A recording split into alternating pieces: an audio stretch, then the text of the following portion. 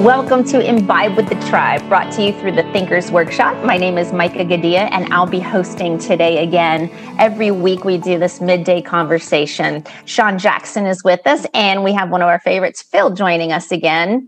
For anyone listening through our private podcast feed, you might hear other people join in. Just know that we have guests come in and out through the conversation. Today, we're talking about limitations, obstacles, and the opportunities that those can present. So first, let's say hello to Sean Jackson, founder of Thinkers Manifesto. Sean, how goes? It goes well. It goes well. Even though I had a birthday this past week, and well, thank you. But I'm going to tell you, at a certain age, Micah, birthdays become less like milestones and more like mile markers. And the car seems to be speeding up. So I think the pandemic might have something to do with that as well. I mean, I think we're all aging in our own special way. Thank you. Yeah. Many happy returns, Sean. Another Aquarian. I had a birthday on the 21st. I'm an Aquarian also. Oh my gosh! Happy birthday! I'm so glad you were both born. Thank It's the you. year of the Aquarians. Yeah. Yeah. So let's talk about, I don't know if you have all listened to episode 4. I highly recommend that you do. I highly recommend that you listen to the entire podcast. It's actually very enjoyable. Thank you, Sean, for putting it together. There's different stories. There's great sound effects and excellent lessons as you're going through and be like, oh yeah, I can think about that. So today, episode 4 was all about limitations and obstacles and opportunities. The episode starts out about Andrea Botticelli. Am I saying it right? You were getting Yes. me. Right. Bocelli. Bocelli. So he wants to be a soccer player. He gets hit in the head with the soccer ball as he's goalieing, and he loses his sight, right? So he goes on, lives life, finds the opportunity, and becomes one of the most revered musicians in the world. Celine Dion, you mentioned in the episode, calls him, if God had a voice, it would sound a lot like Botticelli. Yeah. So I wanted to talk about this today because the pandemic has created so many limitations and obstacles. And what have you done with those? I'm going to walk through the episode, but I really want everyone to stop and think about what has happened to them through the pandemic.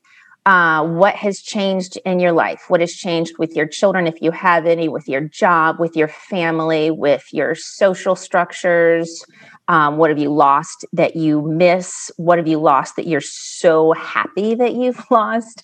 All of those things from the pandemic have really, really struck every person on the planet.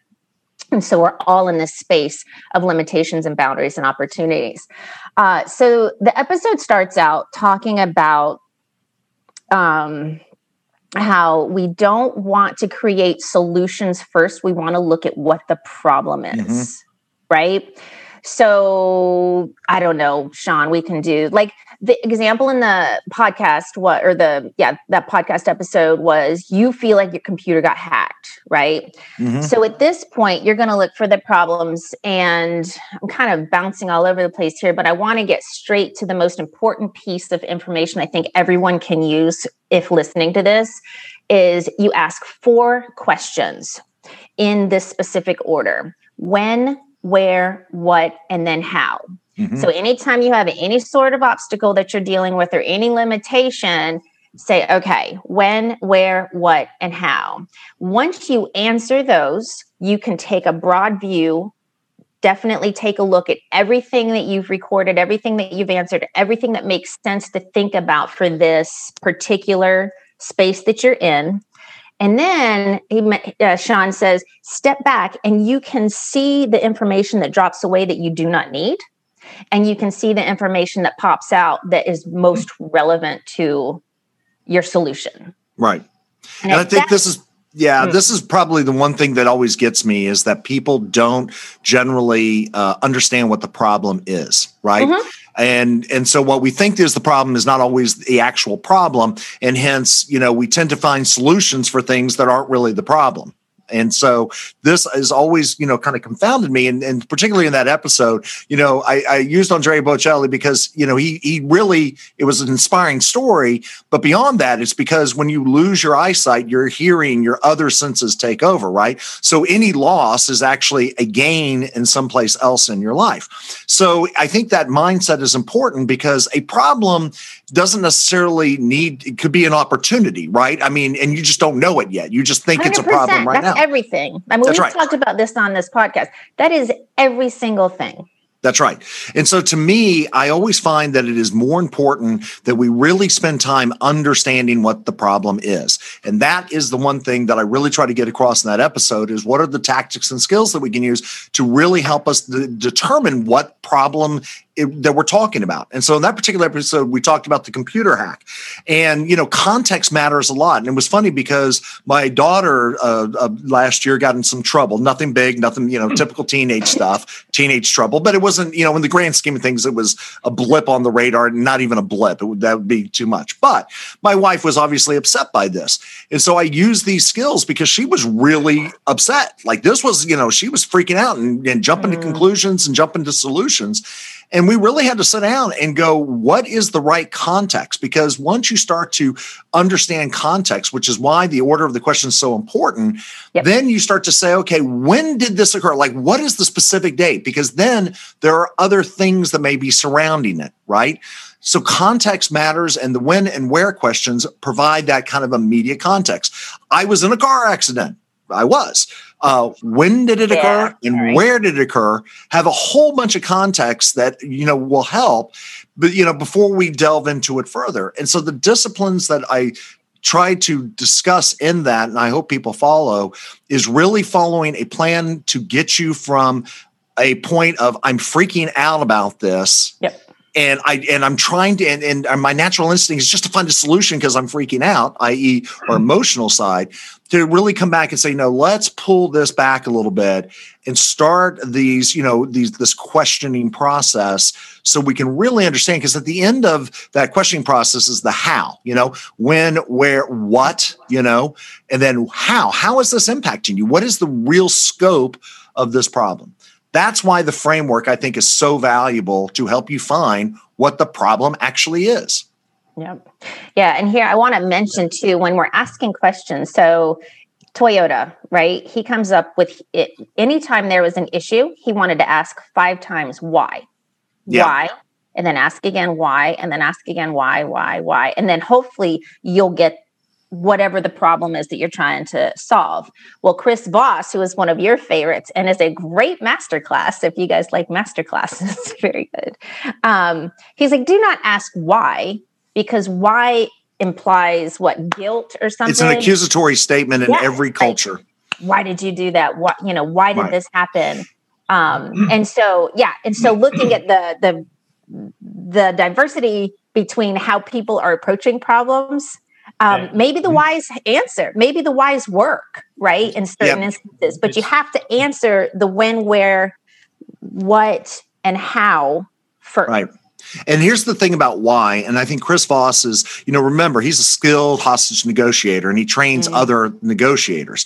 The thing about Chris, and because I've actually we did a podcast with him. When I first book came out, I was one of the first people to interview him. And so what Chris's point is that why, if I use why in a statement with other people, it can be accusatory and is very much dependent upon tone. So I'd be like, Micah, why did you do that? Versus, Micah, why did you do that? The same exact statement, but tone matters too much. And unfortunately, tone can be deflected or can be changed based on, again, a whole bunch of other things. Like in an email, why could seem really terrible. So I really try to make sure I remove why out of the equation. However, to what the founder of Toyota was talking about, I do think that why is valuable when you are asking yourself the question. Okay.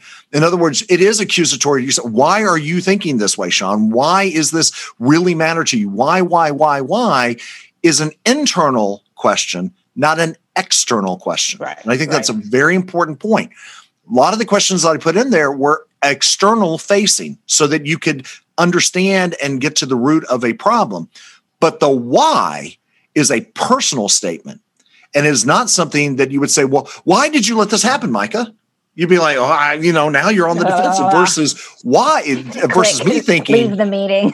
Right. Yeah. Like, why did Micah let that? Like, that's the question I want to ask myself. Why did Micah let this happen? So I can ask another question without sounding accusatory, because the moment you feel you are threatened, and why we'll do that, then you will shut down and we cannot have a good conversation.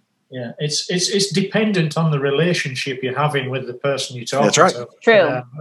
With trust, you have to gain trust, and then you can ask open questions. A more open question would be describe rather than why. Describe what happened. That would be a better way to approach things if you weren't on a strong relationship with somebody else. Yeah, 100%. And one of my old therapists used to say, describe it like a movie, which I can see like a car accident or anything like that. Describe it like as if I were watching a movie. I think that gives you all of the answers to the when, the where, the what, and the how. That's excellent. Yep. Yeah. And I believe that when we really look at this powerful statement that our limitations are our strengths, it is acknowledging that we do have things that will happen to us. Not all problems can be solved, quite frankly. And certainly, even if we understand it, we may not have a solution.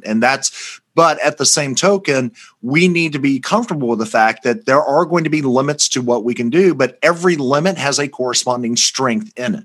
And so that's kind of the other counterpoint that I was trying to make in that episode, was that our limitations are our strengths because they really define who we are.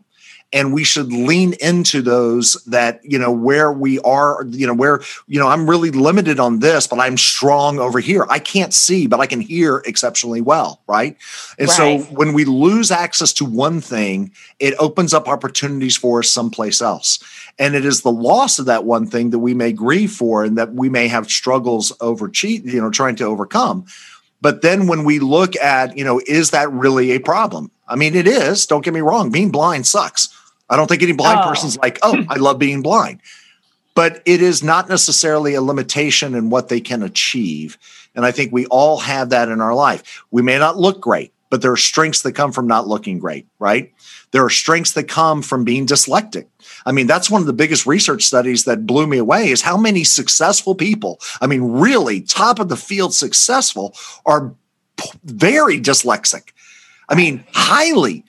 I mean, there's a lawyer who had to learn how to memorize everything because he couldn't read it on the paper. And he's a lawyer, and he's supposed to, in a field that values reading. No, reading is what you have to do. So he memorized all of it. That was how he compensated for that limitation and made his strength so powerful.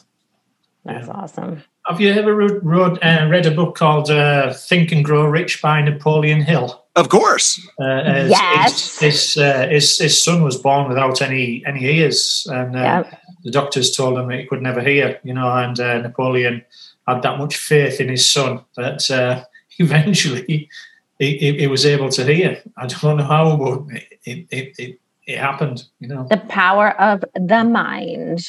And that's really... That's the key, right? Is that our mind is an exceptionally powerful tool. And unfortunately, it has a lot of things that evolution has put on top of it and had to grow past. And so when we look at how we react to things, I think that's probably, which is why we always started the manifesto with that first episode, that we suck at thinking, because it is tough to get around your emotions. It is extremely tough. And we can teach you all sorts of skills to help you get around there, but you have to get around them. And it's not to say to be unemotional when making a decision, but really putting those to the side to the extent that you can, or at least refocusing your emotions on what really matters. And the only way to do that is to dissect what the problem actually is. And it could be an opportunity, or it may not be a problem at all. Yeah. Yeah. The last thing I want to make sure that we get out of this process when you ask, if you have whatever happens in your life and you answer the questions when, where, what, and how, when you see the answers and you have this kind of broad view of what you're dealing with, then you bring in your principles, right? What do I value? What is most important to me? And you work from there.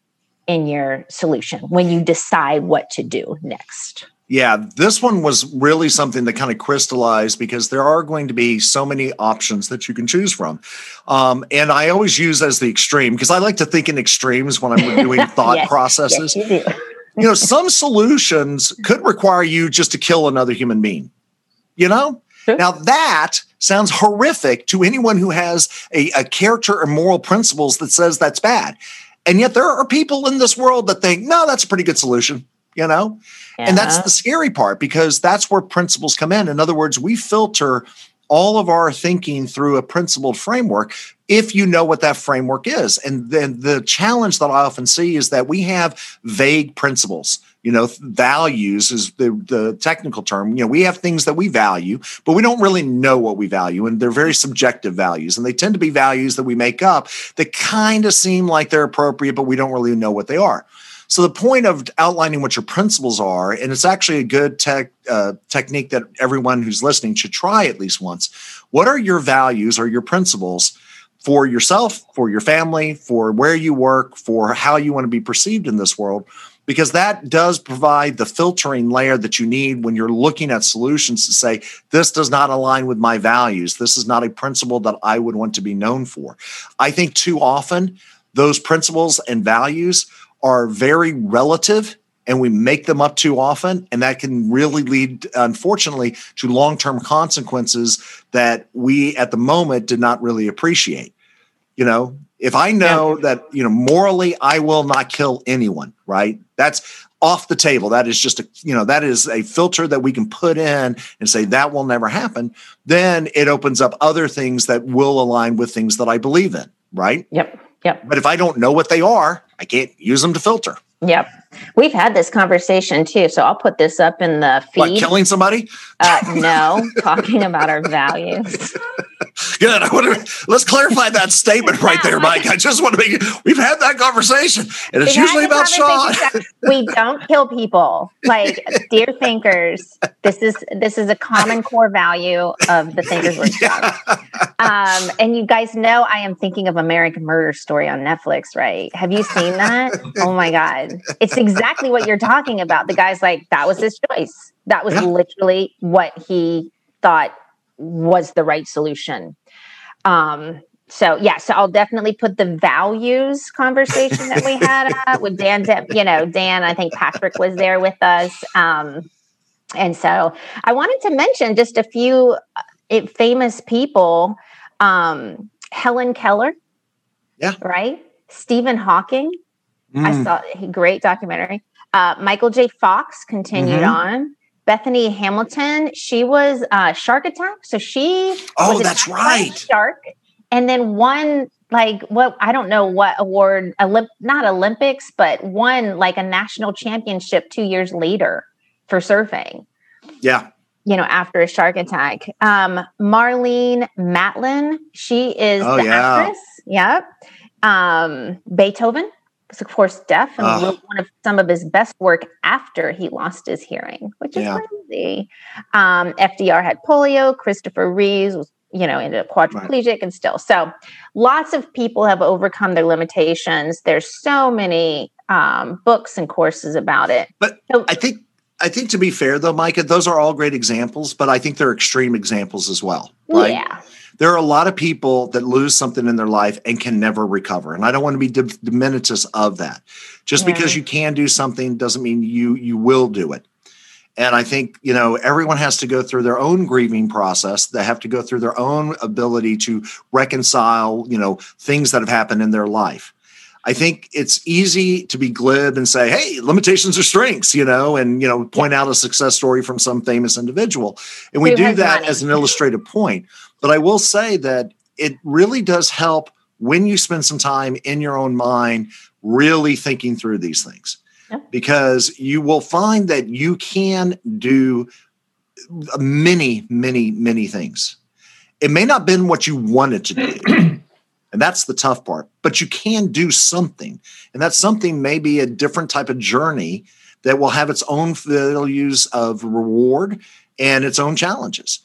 But if you don't know what it is you're trying to solve or address, then you're just going to be blind. And that's kind of the point of that whole episode, is to give you a guidepost to say there will be challenges in your life. They're not going to be easy, and you don't have to be happy about them either. But can you, at least try to put that emotional side and think through a path forward by understanding the context and problem in a way that makes sense, and then using why as a challenge to yourself and not others. Yeah.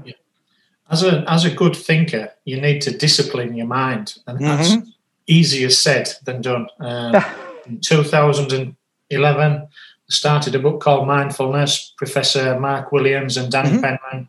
It was an 8-week course. I did that at home, and then I wanted to continue the mindfulness, but there wasn't a local class. Right. So I went to a Buddhist meditation class, and I've been doing Buddhist meditation for the last 10 years. So wow. It is fantastic. And you do it in a class format?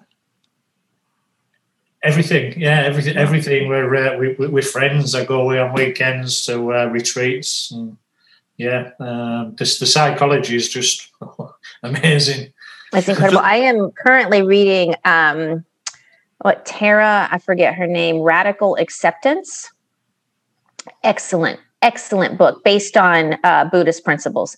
Excellent book for anyone who wants to deal with the emotions that we move through all the time. But I think Phil brings up a very, very important point. It's hard to do this stuff by yourself.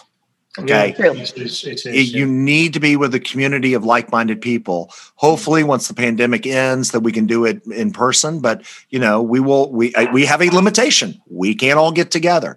We will compensate. We will find different ways of adapting to where we are, but we need to be with other people.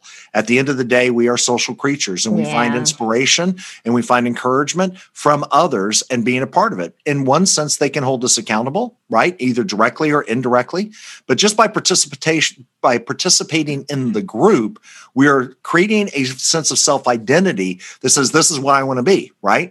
If you want to be, if you want to be athletic, you probably will dress in athletic wear. You will hang out in athletic environments. You will probably gravitate to people that are athletically inclined. Even though you may be the slowest, weakest, worst performer, it is by being there that you will find an environment that will help you excel up. And I can't stress enough what Phil's point is that notice the change. True. I read it, but I couldn't do it because I needed to be with others that would keep me going on the journey I wanted to go. Yeah, just what you've spoken about there. It's a type of leadership called. I'm not sure whether it's called geese leadership, but you look towards geese, flocks of geese. That the leaders constantly take place, to shift positions. So there isn't one leader. There's many leaders, and in a flock of geese, one geese won't go. If you get a goose that's ill, it will never go down by itself. It'll either 2 or 3 will go down and help it. They'll stay with it. It's a brilliant term. If you look up that, so it's really good. That's exactly what you were saying there, Sean. Yeah, I love that analogy. Yeah. And thank you. It's true. It's hard work what we're doing. I mean, to become a better thinker is just like working out. It is just like getting, your career, your parent. What is your, and it comes back to, what do you value? What do you value? If you value making the best choices for your life, you are going to work on these practices. You are going to look at something and say, okay, when, where, what, and how. You're going to take your journal out and you're going to look through it. You're going to write it down. You're going to take the time to do yourself a favor. It is the act of doing that will make you better. It's kind of like there is children that have lots of books when they're young tend to do better in school, but there's no correlation. There's no causation between those. It's just the fact that parents put them in an environment where education is important, where there's lots of books, whether they read them or not, they just know it's the environment that's in there. And that goes back, at the high level of the priorities. What do what's important? What are your principles? Yep. So I think, for me, that was probably one of my favorite episodes to actually write up, to be fair, because it was something that I really believed in, and I believed in all of them, but it was one that I saw real practical advantages by following the process. And then in doing so, really saying, you know what, I can do it. I can understand it. I can find opportunities. I can address problems, or they may not be that I was so worried about to begin with. And at the end of the day, that just peace of mind helps save some of your mental energy. So I really appreciate you bringing that one up for our discussion today, Micah. Yeah. Well, thank you all.